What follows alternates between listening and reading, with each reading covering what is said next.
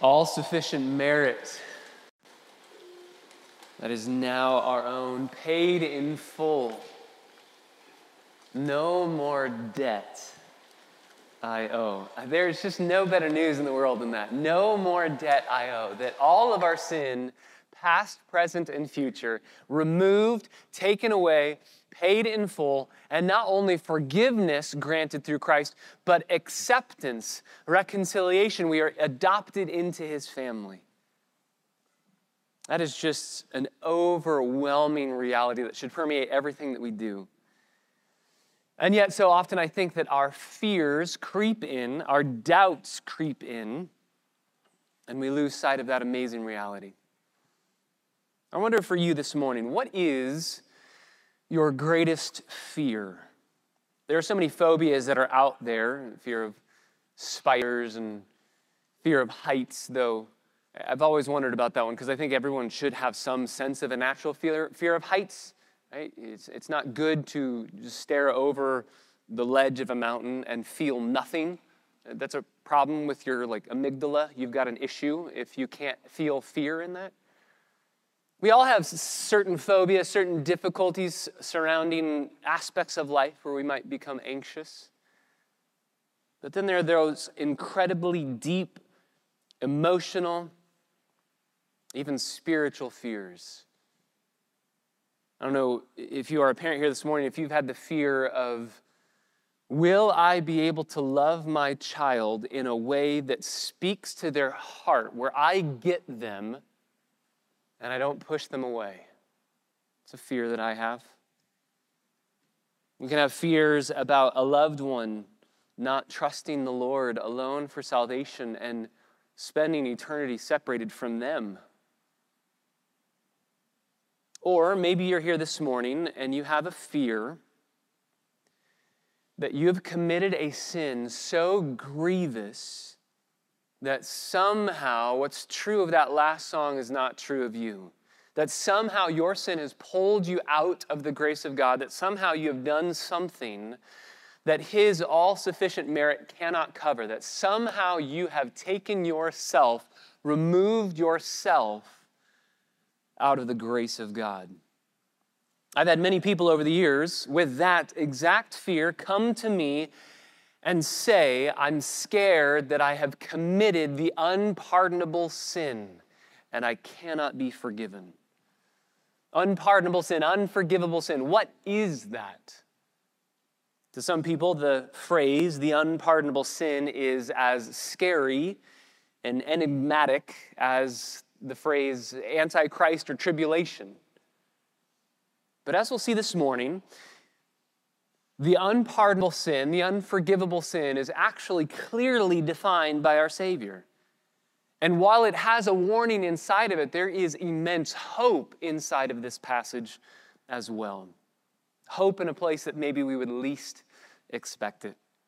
So if you have your copy of God's Word, Mark chapter 3 is where we are. Mark chapter 3. We spent the last 2 Lord's Days just celebrating and enjoying our 10-year anniversary as a church, going back to the mission that we have as a church, taken from the Apostle Paul's missions, that he was just radically focused on in the way that he went about his missionary journeys. And then we looked at his priorities for the church, and now it's our desire to live that out for the next 10 years and beyond. But here we get to gather again in our study of the Gospel of Mark. We've been going verse by verse through this amazing gospel. And we find ourselves at the end of chapter 3. We're going to finish chapter 3, Lord willing, this morning. And then we will dive into chapter 4 in the coming weeks. We are in Mark chapter 3, verse 20, and we'll read all the way through the end of the chapter. Jesus came home, and the crowd gathered again to such an extent that they could not even eat a meal.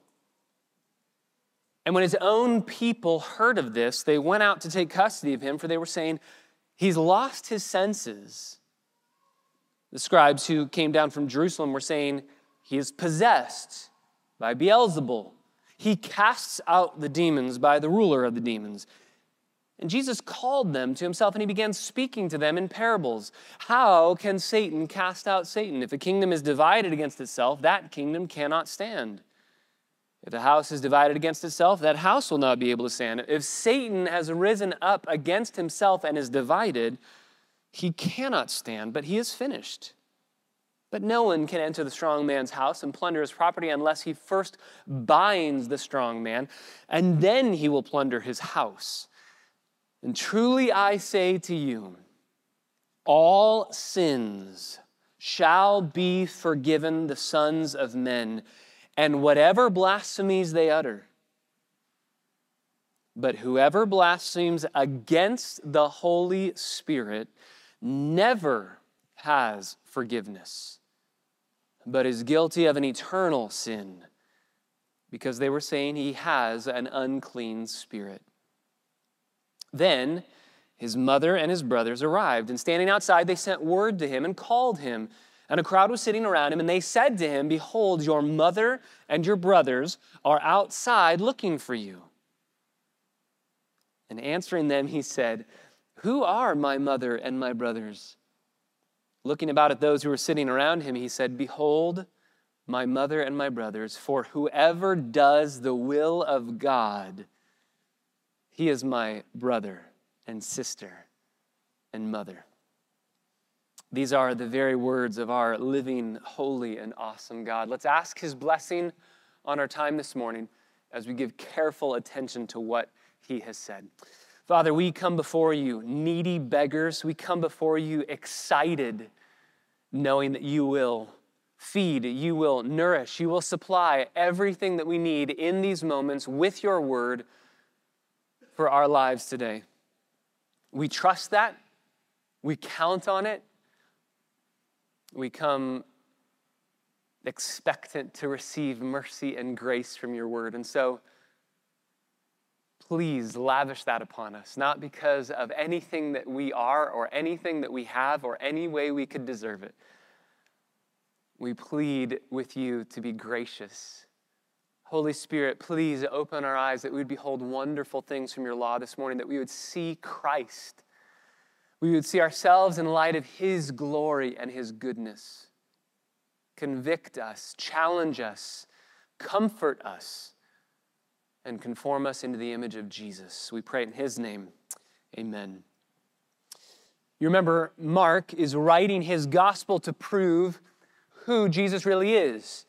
Who he claims to be in this gospel, Mark is writing to prove that's actually who he is. And so there have been many reactions, as we've seen in the 3rd chapter of this gospel. There have been many reactions and responses to Jesus. He's made several claims, he's done several miracles, and we get to this place in chapter 3 where Mark is giving us, here's what the crowds think of him. Here's what the called, the disciples think of him. And then here at the end of chapter 3, we just finished that list of the disciples. Here at the end, we see 3 final categories in this chapter of reactions and responses to Jesus. 3 different groups of people who respond and react to Jesus. And so we're going to just take those 3 people groups as our outline this morning, because each individual group tells us something about the way that we respond and react to Jesus as well. Group number 1, in verses 20 through 21, is Jesus' biological family. So this is group number 1, Jesus' biological family.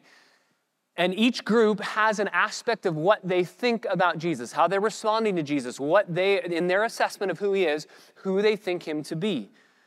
And so the biological family of Jesus, number 1, they believe that Jesus is crazy. Biological family number 1, this is the first group. They believe that Jesus is crazy. This is verse 20. Jesus comes home. He has chosen the 12 disciples. He comes home and there's a crowd gathered. We're not surprised by that. We keep seeing crowds around Jesus, and there's a crowd to such an extent that they couldn't even eat a meal with Jesus. They couldn't even get in. There's a crowd that's surrounding his house. Probably this was the house of Peter up in Capernaum. And when his own people heard of this, and my Bible says his own people, your translation might say something a little bit differently. It's that word for kinsman or family related. My guess is, and most commentators would say, this is his actual biological family, because they're going to show up again in a little bookend in this section to highlight the way that they think, his own family, his own biological family, the way that they think about Jesus. So, verse 21, when his own people heard of this, they went out to take custody of him, for they were saying he has lost his senses. His own family goes to take custody. My Bible says take custody. It's that word. Your translation might say to seize him. It's the same word for arresting somebody. They're wanting to get him away, not because they love him and care about him, but because they think he's crazy. Literally, it says in the text, he is out of his mind. My Bible says he has lost his senses, but literally he's outside of his mind. This is what the Bible says in John 7, verses 1 through 5, about how the brothers viewed Jesus. It says that they wanted him to go to Jerusalem with them because they weren't believing in him. They wanted to parade him around because they weren't even believing who he claimed to be. Jesus had at least 4 brothers and 2 sisters. Turn over just really quickly to Mark chapter 6, verse 3. Mark chapter 6, verse 3 says, "Is not this the carpenter, the son of Mary, and brother of James, Joseph, Judas, and Simon?" So this is Jesus's, we would say half-brothers, right? Because they have the same mom and not the same dad. But they're biological half-brothers, and there are 4 of them, James, Joseph, Judas, and Simon. And then it says, "Are not his sisters here with us as well?" So sisters means there's at least 2. So we know at least Jesus had 4 brothers and 2 sisters. But none of them at this point are believing in him. In fact, none of them will believe all the way up to the cross. At the cross, Jesus dies not knowing if any of his brothers or his sisters believe in him. And that's why he has to turn his mother over to John, the apostle, because none of his family is there to take care of his mom. And so he says to John, "Treat her as if you were my brother and her son." His biological family was not his true family, not his deep, spiritual, genuine family. This means that just being close to Jesus doesn't mean you're a disciple of Jesus. They thought he was crazy. This is so comforting on a very practical level. If you look at your family and you think family relationships are complicated and my family's crazy, I think all of us feel that. I think all of us think that. If you think that, if you feel that, Jesus says, I know what that feels like. He knows what it feels like to have complicated family relationships. I mean, just imagine. James, his half-brother, says, Mom told me that you said you're God. Why are you doing that? Who do you think you are? And Jesus lines it up. Here's the reality. Let's open the scriptures. Let's talk about it. I am God. James goes, there you go again. Who do you think you are? And all the way through his ministry, they think he's crazy. The biological family thinks that Jesus is crazy. Then quickly, Mark moves to a second group of people. This is verses 22 through 30, and these are the religious foes. So we have biological family, group number 1, who thinks Jesus is crazy. Secondly, we have religious foes who think that Jesus is cursed. They think Jesus is cursed. The religious foes show up in verse 22. The scribes come down from Jerusalem. This is an examination trying to find out, is Jesus who he claims to be? They come down from Jerusalem. They come down to specifically speak to Jesus and understand what he's doing, speak to the crowds in Capernaum, in Galilee. They are on official religious business to go down and to see, is this man who he claims to be? He says he's the Messiah. Let's check and see. And Mark goes straight to, they were saying he's possessed by Beelzebul. But I want you to go to Matthew, just really quickly, Matthew chapter 12. In Matthew chapter 12, verse 22, it'll give us the backstory for why this happens, why this event takes place. Because it didn't just happen in a vacuum. The religious leaders didn't just show up and say, oh, you're Jesus? Yeah, you're possessed by the devil. They didn't do that. What happened, Matthew chapter 12, verse 22, parallel passage, gives us a fuller account. It says, then a demon-possessed man who was blind and mute was brought to Jesus, and he healed him so that the mute man spoke and saw. So this is a man blind, mute, and demon-possessed. This is a microcosm of the enslavement that spiritual darkness brings. And in the book of Isaiah, the Messiah is prophesied to heal these specific areas, those who were enslaved spiritually in demonic oppression, those who were blind, and those who could not speak. And so what Jesus does is he takes this one individual and he heals him of all three of these issues. And in doing so, he fulfills a very clear messianic prophecy. This is an insanely messianic miracle. And that's why verse 23 says, all the crowds were amazed. And they said, this man cannot be the son of David, can he? And then the Pharisees hear this and they say, this man is possessed by Beelzebul. So here's what's happening. Jesus is surrounded by the crowds. The religious leaders are there to examine Jesus. Everybody knows that Jesus is under serious threat by the religious leaders. The religious leaders don't like him. They've already conspired of how to be able to destroy him. They want him dead. And they're trying to find a reason to allow that to happen. And so they show up. So the crowd's there. The crowd is loving Jesus. And then they see the religious leaders show up who they know do not like Jesus. And then Jesus, in front of all of these people, performs this insanely messianic miracle. And the crowds go, okay, time out. You religious leaders tell us that this man's not the Messiah. But did you see what he just did? I mean, chapter and verse in Isaiah, we can go to it. We can show you that's exactly what Messiah is going to do. But you're telling us that he's not the son of David. He's not the Messiah. And so what they do is they ask the religious leaders, can this guy be the Messiah? You're telling us he's not. He just did something that looks like he is, but we don't understand why you don't think he is. Help us here. And so the religious leaders huddle up. They get together. They figure out, we got to say something. And their answer is recorded here in Matthew, and then also go back to Mark chapter 3, recorded in Mark. He is, this is verse 22 in Mark chapter 3, he is possessed by Beelzebul. So this is their answer. The crowds go, look at what he did. If that's not messianic, we don't know what is. So how do you, religious leaders, explain to us that he's not the Messiah? Give us a good reason, or else we're following this guy. And the religious leaders huddle up. We're in deep trouble here. Look at what this guy just did. How do we respond? And notice, by the way, that they do not respond by saying he didn't do the miracle. They cannot say he didn't do the miracle. The miracle is obvious. Everybody sees the miracle. They never deny the miracle happened. They have to deny the source of the miracle. They never question the accuracy of the miracle. They see the miracle happen. They see the truth. But faith is not the automatic result of seeing a miracle. That doesn't save someone. Miracles and experiences and encounters don't save anyone. Seeing is not the same as believing. And so they break their huddle and they say, here's our answer.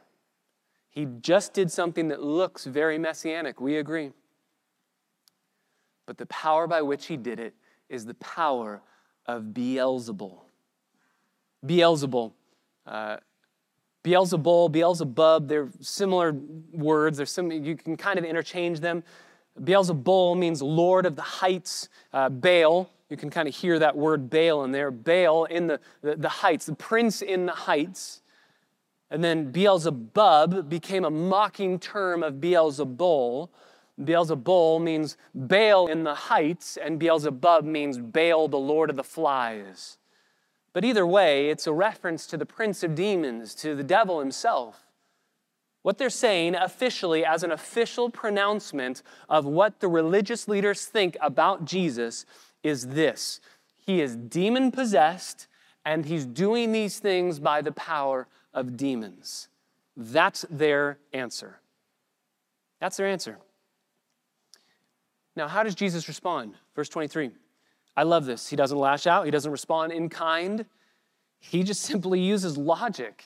He points out their absolutely flawed reasoning. He gives 4 examples in very quick, rapid-fire, successive order. He gives 4 very clear examples of why it makes no sense for Satan to be casting himself out. He says, number 1, a kingdom divided won't stand. He starts in verse 23, how can Satan cast out Satan?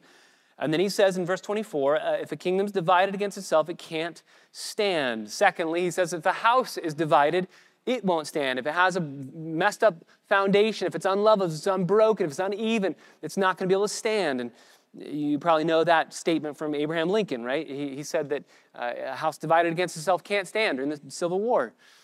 Number three, if Satan, if he is going to conquer himself, he's never going to win. He's never going to grow any ground. He's never going to gain any aspect of ground. And then he says in verse 27, with one last little parable here, no one can enter the strong man's house and plunder his property unless he first binds the strong man, and then he will plunder the house. So he's using himself in this analogy as the robber going in to plunder the house. And so he says, if I'm going into the house of Satan, if this is his domain in the world, I need to first get him and attack him. I can't work in leagues with him. I can't be in connection with him. I need to bind him, and then I can do the work that I've been doing. And he could say, look at the work I've been doing. I've been casting out demons. I've been healing people. I've been taking care of sickness and disease and all these different aspects of demonic oppression. And in order to be able to do that, I had to bind the strong man first. So he says, it doesn't make sense. He doesn't have to answer emotionally. He doesn't have to respond with this passionate argumentation. He just says, guys, this doesn't make sense. And then he says in verse 28, truly, I say to you, my Bible says truly, it's the Greek word amen. Amen and amen, I say to you, this is true. Amen is usually a word that is given in response to something. Somebody says something and you respond, amen, that is true. What you just said is true. But Jesus begins with it. And this is the first time that this construction of him beginning with amen before he says something, this is the first time it shows up in the Gospel of Mark. And it really doesn't occur anywhere else like this in any other ancient Greek writings. You never see amen and then a statement. But the reason Jesus is saying it this way is because he's validating his own words, because his words are truth. He says, truly I say to you, all sins shall be forgiven the sons of men, and whatever blasphemies they utter will be forgiven them.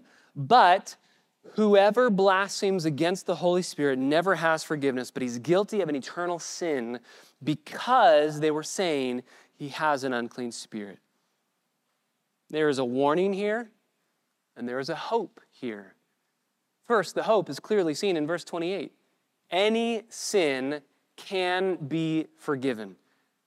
Amen and amen. I say to you, all sins shall be forgiven the sons of men. Even blasphemy, to speak against Jesus, whatever blasphemies they utter. Think about what Peter does. Peter denies knowing Jesus 3 times, and yet that is forgiven. Think about what Paul tells Timothy, that if we deny him, he is faithful to us, even in our faithlessness, because he cannot deny himself. He's always faithful, even when we are faithless. So there's hope. There's great hope. But there's also a warning. He says, but, verse 29, whoever blasphemes against the Holy Spirit never has forgiveness, but you're guilty of an eternal sin. This is where that idea of unforgivable, unpardonable sin comes from. What does it mean to blaspheme against the Holy Spirit? What it means very clearly is that these religious leaders have attributed the work of the Spirit to the work of the devil. They saw Jesus do a miracle. Jesus says, I did that miracle by the power of the Spirit. The Spirit did that miracle through me. And you're saying, I did it by the power of the devil. Therefore, you're saying the work the Spirit did was actually done by the devil. So, attributing the work of the Holy Spirit to the work of the devil is the blasphemy of the Holy Spirit. Why is it unforgivable? It's unforgivable because it is a conscious, clear, consistent rejection of Jesus by those who would know better. It's conscious. This isn't ignorance. This isn't, I don't understand what's going on. They know exactly what's going on. They saw this messianic miracle. They know what's happening, and they reject it. It's clear. There isn't a doubt or a question or a wrestle or wondering. It's clear. There's no, I wonder if this could be the case. I'm confused, and I'm going to go seek this out. No, it's a pronouncement. It's clear. We know what's happening. He's possessed. It's consistent. This isn't a mistake or a lapse in judgment for the religious leaders. No, their face is dead set against Jesus. And it's a rejection. It's a conscious, clear, consistent rejection of Jesus. It's a repudiation, but with disapproval and condemnation. So the blasphemy of the Holy Spirit is willingly, knowingly, persistently attributing to the devil the works that the Holy Spirit had done through Jesus by the direction of the Father. It is a decided heart attitude that who Jesus is and what he does is evil. And it's a life lived with that reality in your mind. The blasphemy of the Holy Spirit is like a conspiracy theorist. If you've ever talked to somebody who's a conspiracy theorist, no matter what evidence you give them, they will not believe you. If you give them evidence to show them, I don't think that your conspiracy is true, they will tell you, well, there's always evidence that you don't know, that we don't know. That's why conspiracy theories exist, because we don't know all the facts, and so you're trying to fill it in. And so no amount of evidence will ever convince them, will ever change their mind, because they will always hold out that maybe there's something we don't know. That's what this is. That's what these religious leaders look like. No amount of evidence will ever sway their opinion of Jesus. They have decided, they're done, this is it, it's over. It's deliberate, it's defiant, it's high-handed rebellion against God. It's determined disbelief. It's not so much an act as it is a complete disposition of your will. And it's unforgivable because those who are committing these sins don't go to Jesus for forgiveness. It's not that it's unforgivable like Jesus is powerless to forgive it. It's unforgivable because these people who are doing this don't go to Jesus for forgiveness.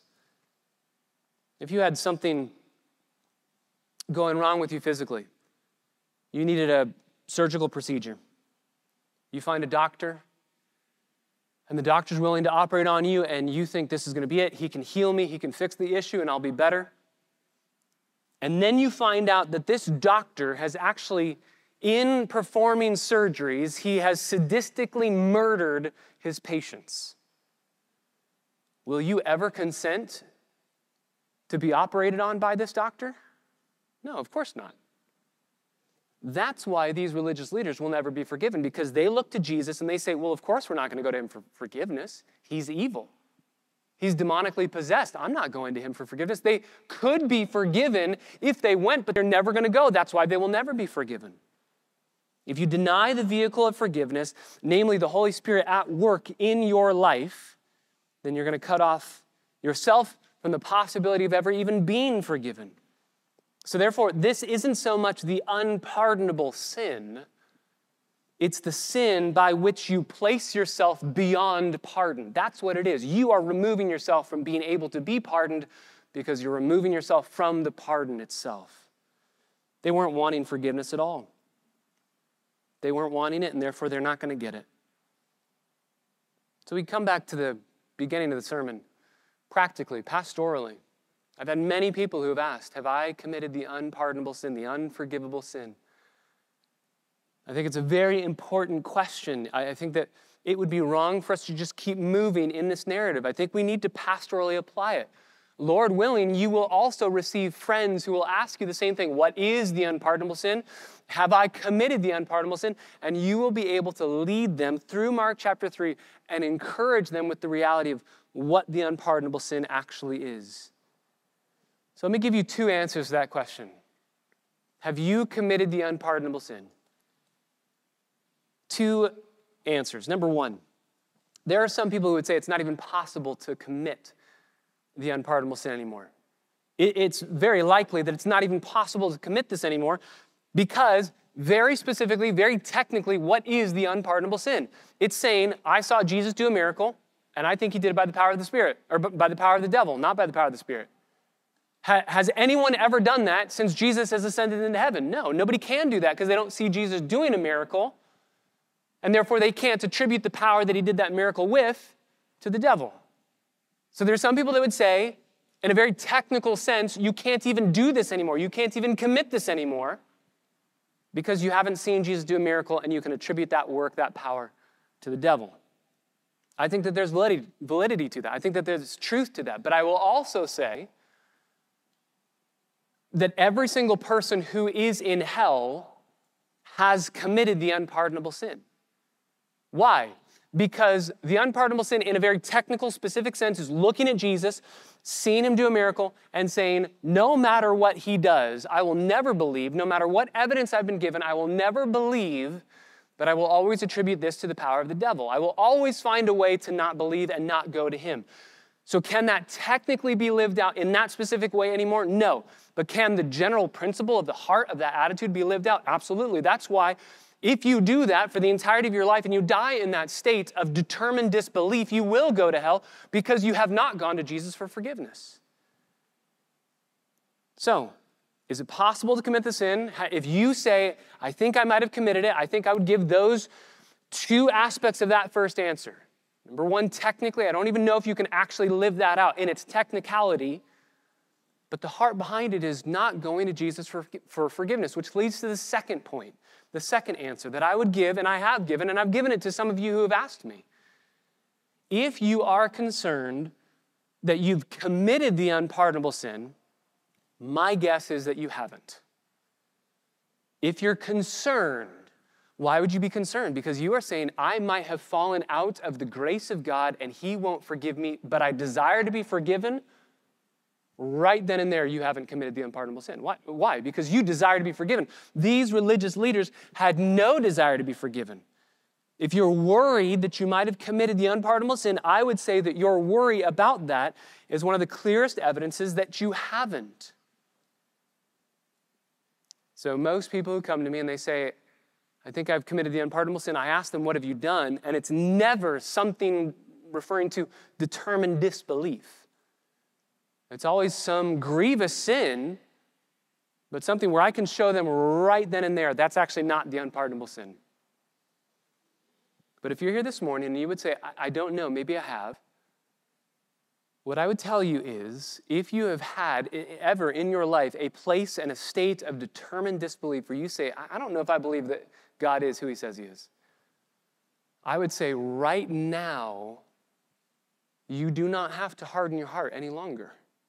You don't. And if you choose right now to say, God, please soften my heart, I do believe you are who you claim to be, then you have not committed a sin that has pulled you outside of the forgiveness of God. You have forgiveness readily available for you in Christ, and you have not committed the unpardonable sin.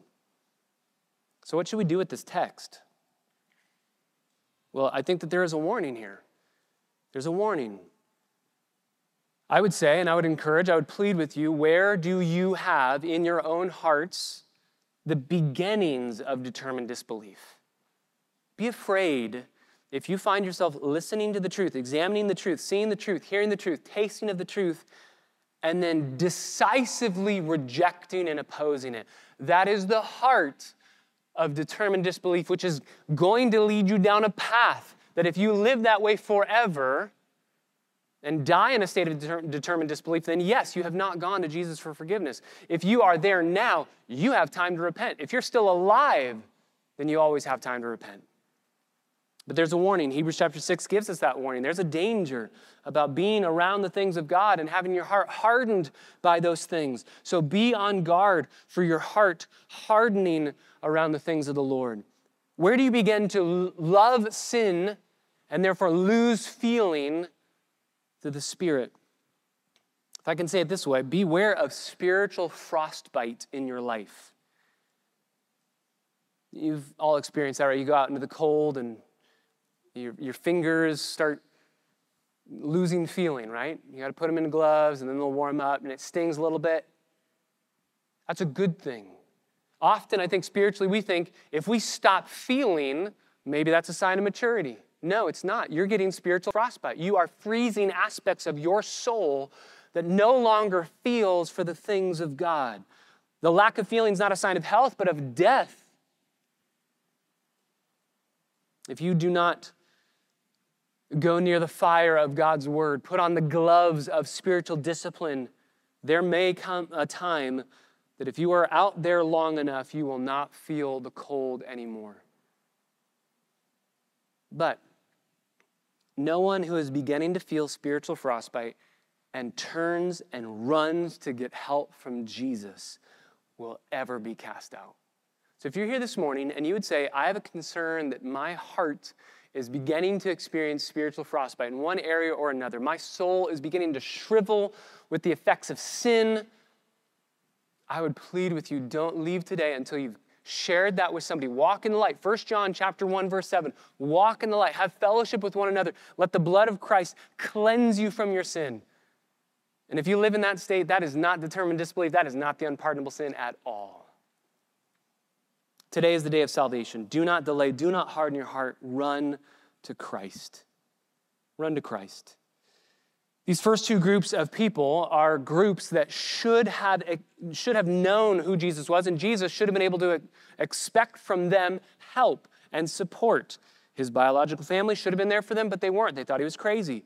The religious leaders should have been there for him as the Messiah, to buttress his ministry. But they've rejected him as cursed. They should have understood who he was, but they've completely missed it. And that's why what Mark's going to do is he's going to give us a little Markan sandwich. He's going to put family, religious leaders, family, and he's going to pack it together to show us in these three accounts that there are biological family members that say, "You're crazy, Jesus." And then there's religious leaders who say, "You're cursed by the devil." And Mark says, those two, though they sound very different, they actually come from the exact same heart. That's why he's putting these together. They come from the exact same heart. But the text doesn't end there. It ends in verses 31 through 35 with the third and final group. So we have biological family who thinks that Jesus is crazy. We have religious foes who think that Jesus is cursed. And then finally, number 3, we have Jesus' true family. We have Jesus' true family who thinks that he is king. They think he's king. Verse 31, his mother and his brothers arrived. They're standing outside. They sent word to him. They called him, and a crowd is sitting around him. And they said, "Behold, your mother and your brothers, they're outside looking for you." That's the same word for seeking, which is always in the Gospel of Mark, with maybe one exception. It's used 10 times in the Gospel of Mark. Maybe one exception, but 9 clear times where that word seeking is always in a negative sense. It's always seeking to arrest, seeking a sign to reject, seeking a miracle to test. It's always negative. Seeking to betray, seeking to destroy, seeking to control. They're seeking to control him. They're saying, "You're crazy. We don't want you giving our family a bad name anymore. Please stop talking. Let's get you out of the crowd. Let's try and sober you up because you're crazy." They didn't believe him, and they wanted to get him out of the picture. And so the crowd assumes in verse 32, here's your biological family. They have access to you. That's a priority. They don't need backstage passes. Their family, they get priority over everyone else because of who they are. And Jesus responds with a shocking statement by saying, "These aren't my family. You are my family." Biological family is good, necessary, and foundational, but it's not ultimate. Obedience to God, rather than a physical, biological relationship, is the mark of your family membership with Jesus. The family as a whole has said he's mad. The religious leaders as a whole have said he's bad. And then here is another group of people that are looking at those two options and saying, we don't agree with either of these. We think he's king, and we want to submit to him as Lord. And so what's the opposite of the sin of blaspheming the Holy Spirit? What's the opposite of determined disbelief? It's joyful surrender. And that's what we see in this third group. Joyful surrender. And so Jesus says, verse 33, who are my mother and my brothers? And looking about at those who were sitting around him, he said, "Behold, my mother and my brothers, because whoever does the will of God, he is my brother and sister and mother." These are shocking words to an ethnocentric, family-centered culture of that day. He says, there's no physical connection that is necessary to be in my family. There's no racial, cultural background necessary. Anyone can get in on this family. In these words, he says 3 shocking things. Number 1, he says that biological family ties don't get you in. Biological family ties don't get you into the kingdom. Jesus' family, biological family, is on the outside looking in. That's what he's saying right now. They're not a part of my ultimate family. They're on the outside looking in. You don't get in because of your family, because you go to church, because you know someone who goes to church. That's not how you become a Christian. A second shocking thing he says is that biological family doesn't come first. Biological family doesn't come first. They mean something, yes, amen and amen. But in Christ, you have a deeper family than your own biological family. Jesus isn't saying your family is unimportant, but rather there is something even more important than your biological family. Family is a good gift that can so easily become an idol when you prop them up on a pedestal and state that they're better than everything in the way that you live your life. God ought to give you meaning, purpose, satisfaction in life, not your physical, biological family. Jesus says that in Matthew chapter 10, verses 37 through 38. He who loves father or mother more than me is not worthy of me, and he who loves son or daughter more than me is not worthy of me, and whoever does not take his cross and follow me is not worthy of me. Parents, can I just tell you right now, we do our kids no favors if we love them in such a way where we make them think that we love them more than we love God. God must come first. And so Jesus says biological family doesn't come first. And a third shocking statement, not only does Jesus say biological family ties don't get you in, secondly, biological family does not come first, but number three, God's family is open to everyone. God's family is open to everyone. Maybe you're here and your family has it all together. Everything's going well. Here's the challenge from Jesus. Don't place your hope, trust, and joy in your biological family. Place it in Jesus. Maybe you're here and your family doesn't know Jesus. You alone are the only Christian in your family, and you're struggling with how to please Jesus over your family. Mark chapter 3 and then Mark chapter 10, as we'll get to in the coming months, tells us you have a new family that's been given to help you, to encourage you, to be there with you and for you. And maybe you're here and you wonder, can I really be in God's family? The answer is yes, there is hope for you. You can be in God's family. He is gracious. He already said he'll forgive any sins. Just like the Apostle Paul says, I was formerly a blasphemer, and he forgave me and he adopted me. What greater privilege can there be than to hear the Savior of the world say, you are my brother or my sister? Hebrews chapter 2, verse 11, Jesus says he's not ashamed to call you brother or sister. You can be a part of this family no matter what your background is, no matter what your ethnicity is, no matter what's gone on in the past. He says, those who do the will of God, verse 35, they're my family. They're my family. Now, it'd be very easy to misunderstand this. It'd be very easy to think that I must obey in order to become a part of God's family.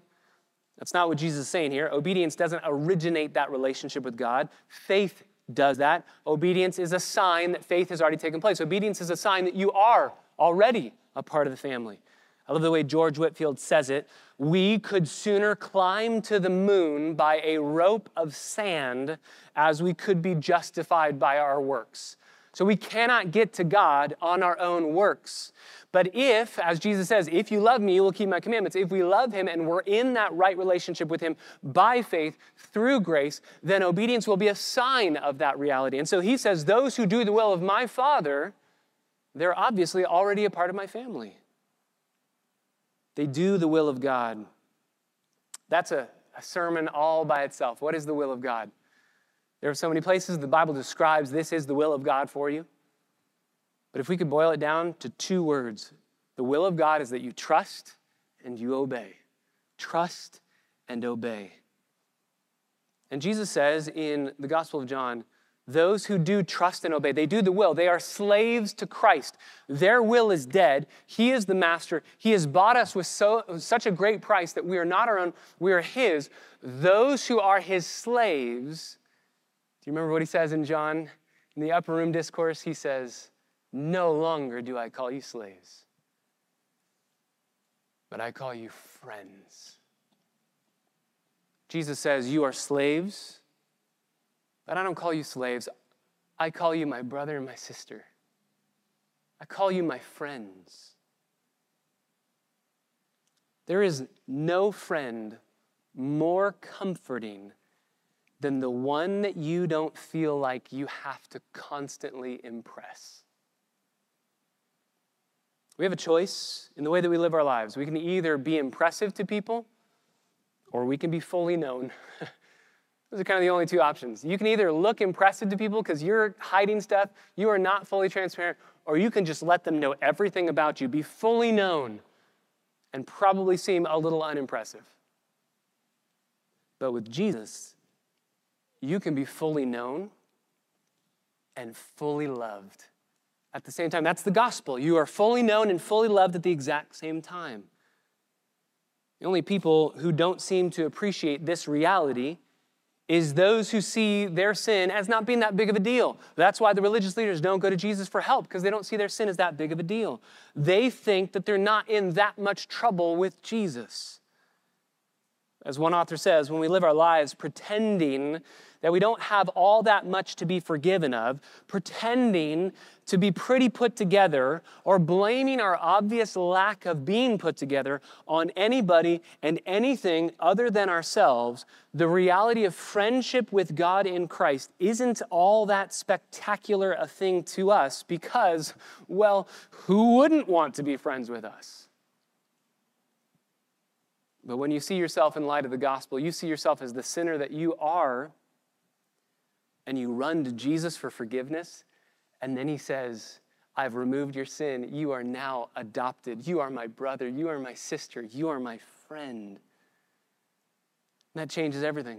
That's transforming grace. And Jesus would gladly have given that to the religious leaders. He would gladly have called them friends, but they didn't want it because they were too busy playing pretend with their religiosity. So if you're here this morning and you want to be in God's family, here's the amazing news. Jesus is accepting any and all applications. Sign up today. Be a part of his family now. Here's the catch. You have to tell the truth about yourself. And you have to tell the truth about him. You have to tell the truth about who you are, and you have to tell the truth about him. You have to be honest about your unworthiness to be in his family. You have no deserving of his relationship whatsoever by your own merit. The minute that we think we deserve friendship with Jesus is the minute that we destroy any possibility of intimately being acquainted with him. You put an obstacle between you and Jesus if you believe that you have merited that friendship, that closeness. But instead, 1 John chapter 1, if you confess your sins, he is faithful and he is just to forgive you of your sins and to cleanse you from all unrighteousness and to adopt you into his family and to call you brother, sister, friend. If you look at yourself and you see unworthiness in your heart and you think, I don't want to share that with Jesus, I don't want to be transparent with him, I don't want to do that, or with anyone else for that matter, I would encourage you, it's not your transparent confession of your unworthiness that repels Jesus. It's your religious pretense that you think you have it all together. That's what repels him. That's what removes you outside of that possibility of forgiveness. So come to him this morning. Don't pretend. Don't hide. Let your guard down in his presence, because he says, the one who does the will of God, they are my true family. Which group do you belong to? Do you think that Jesus is crazy? There's some aspect of what he says or who he is that you just kind of think, that's a little too much. Maybe it's a doctrine that he claims. Maybe it's something that he has taught. And you just say, I like everything about Jesus except for that thing. Is there something that you think? I think Jesus is a little bit crazy. Maybe like the religious leaders, you would say, I think he's cursed. I actually don't want much to do with him at all. Or are you here this morning and you say, I know my unworthiness, I know my sin, and I know it has separated me. I know who I am, and I want to be honest with that. I want to be fully transparent because I want to be fully known and fully loved by the God of the universe. If you know that love, we love him, John tells us in 1 John, we love him because he first loved us. And once we love him, we will keep his commandments. So therefore, if you know that love, it will transform you and it will bring you to a place where you are living out the will of God. Do you know him savingly? Are you a friend? He promises that he will forgive all of your sin. So come to him this morning. And if you do, I promise you, if you are fully known and fully loved by the God of the universe who calls you brother, sister, and friend, that will make your soul soar forevermore.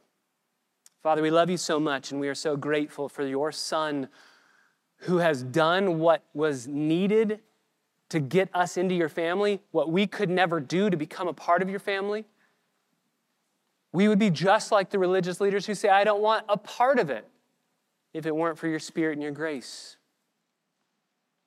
Father, I pray for those in this room that are still on the outside. Maybe they think that they have access to you through their biological family or through their generational heritage, whatever it might be, that they would hear, that doesn't get you in. Do you love me? Father, I pray that we would hear Jesus saying that to us this morning. Do you love me? Do you keep my commandments because you love me? And I pray that we would fix our eyes on Jesus, the author and the finisher of our faith, who for the joy set before him endured the cross, despising the shame, and now has been seated at the right hand of God. He is the one that we turn our eyes to. We get off of our own hearts, we get off of our own sinfulness, and we stare at Christ and we say, we want you. We want all of you. And therefore, we want to just be completely open and honest and transparent. We don't want to pretend. We don't want to hide. We don't want to play. We want to be fully known because we know that by you and through you, we are fully loved. Confirm these realities to our hearts as we fix our eyes on Christ through song. We pray in his name. Amen.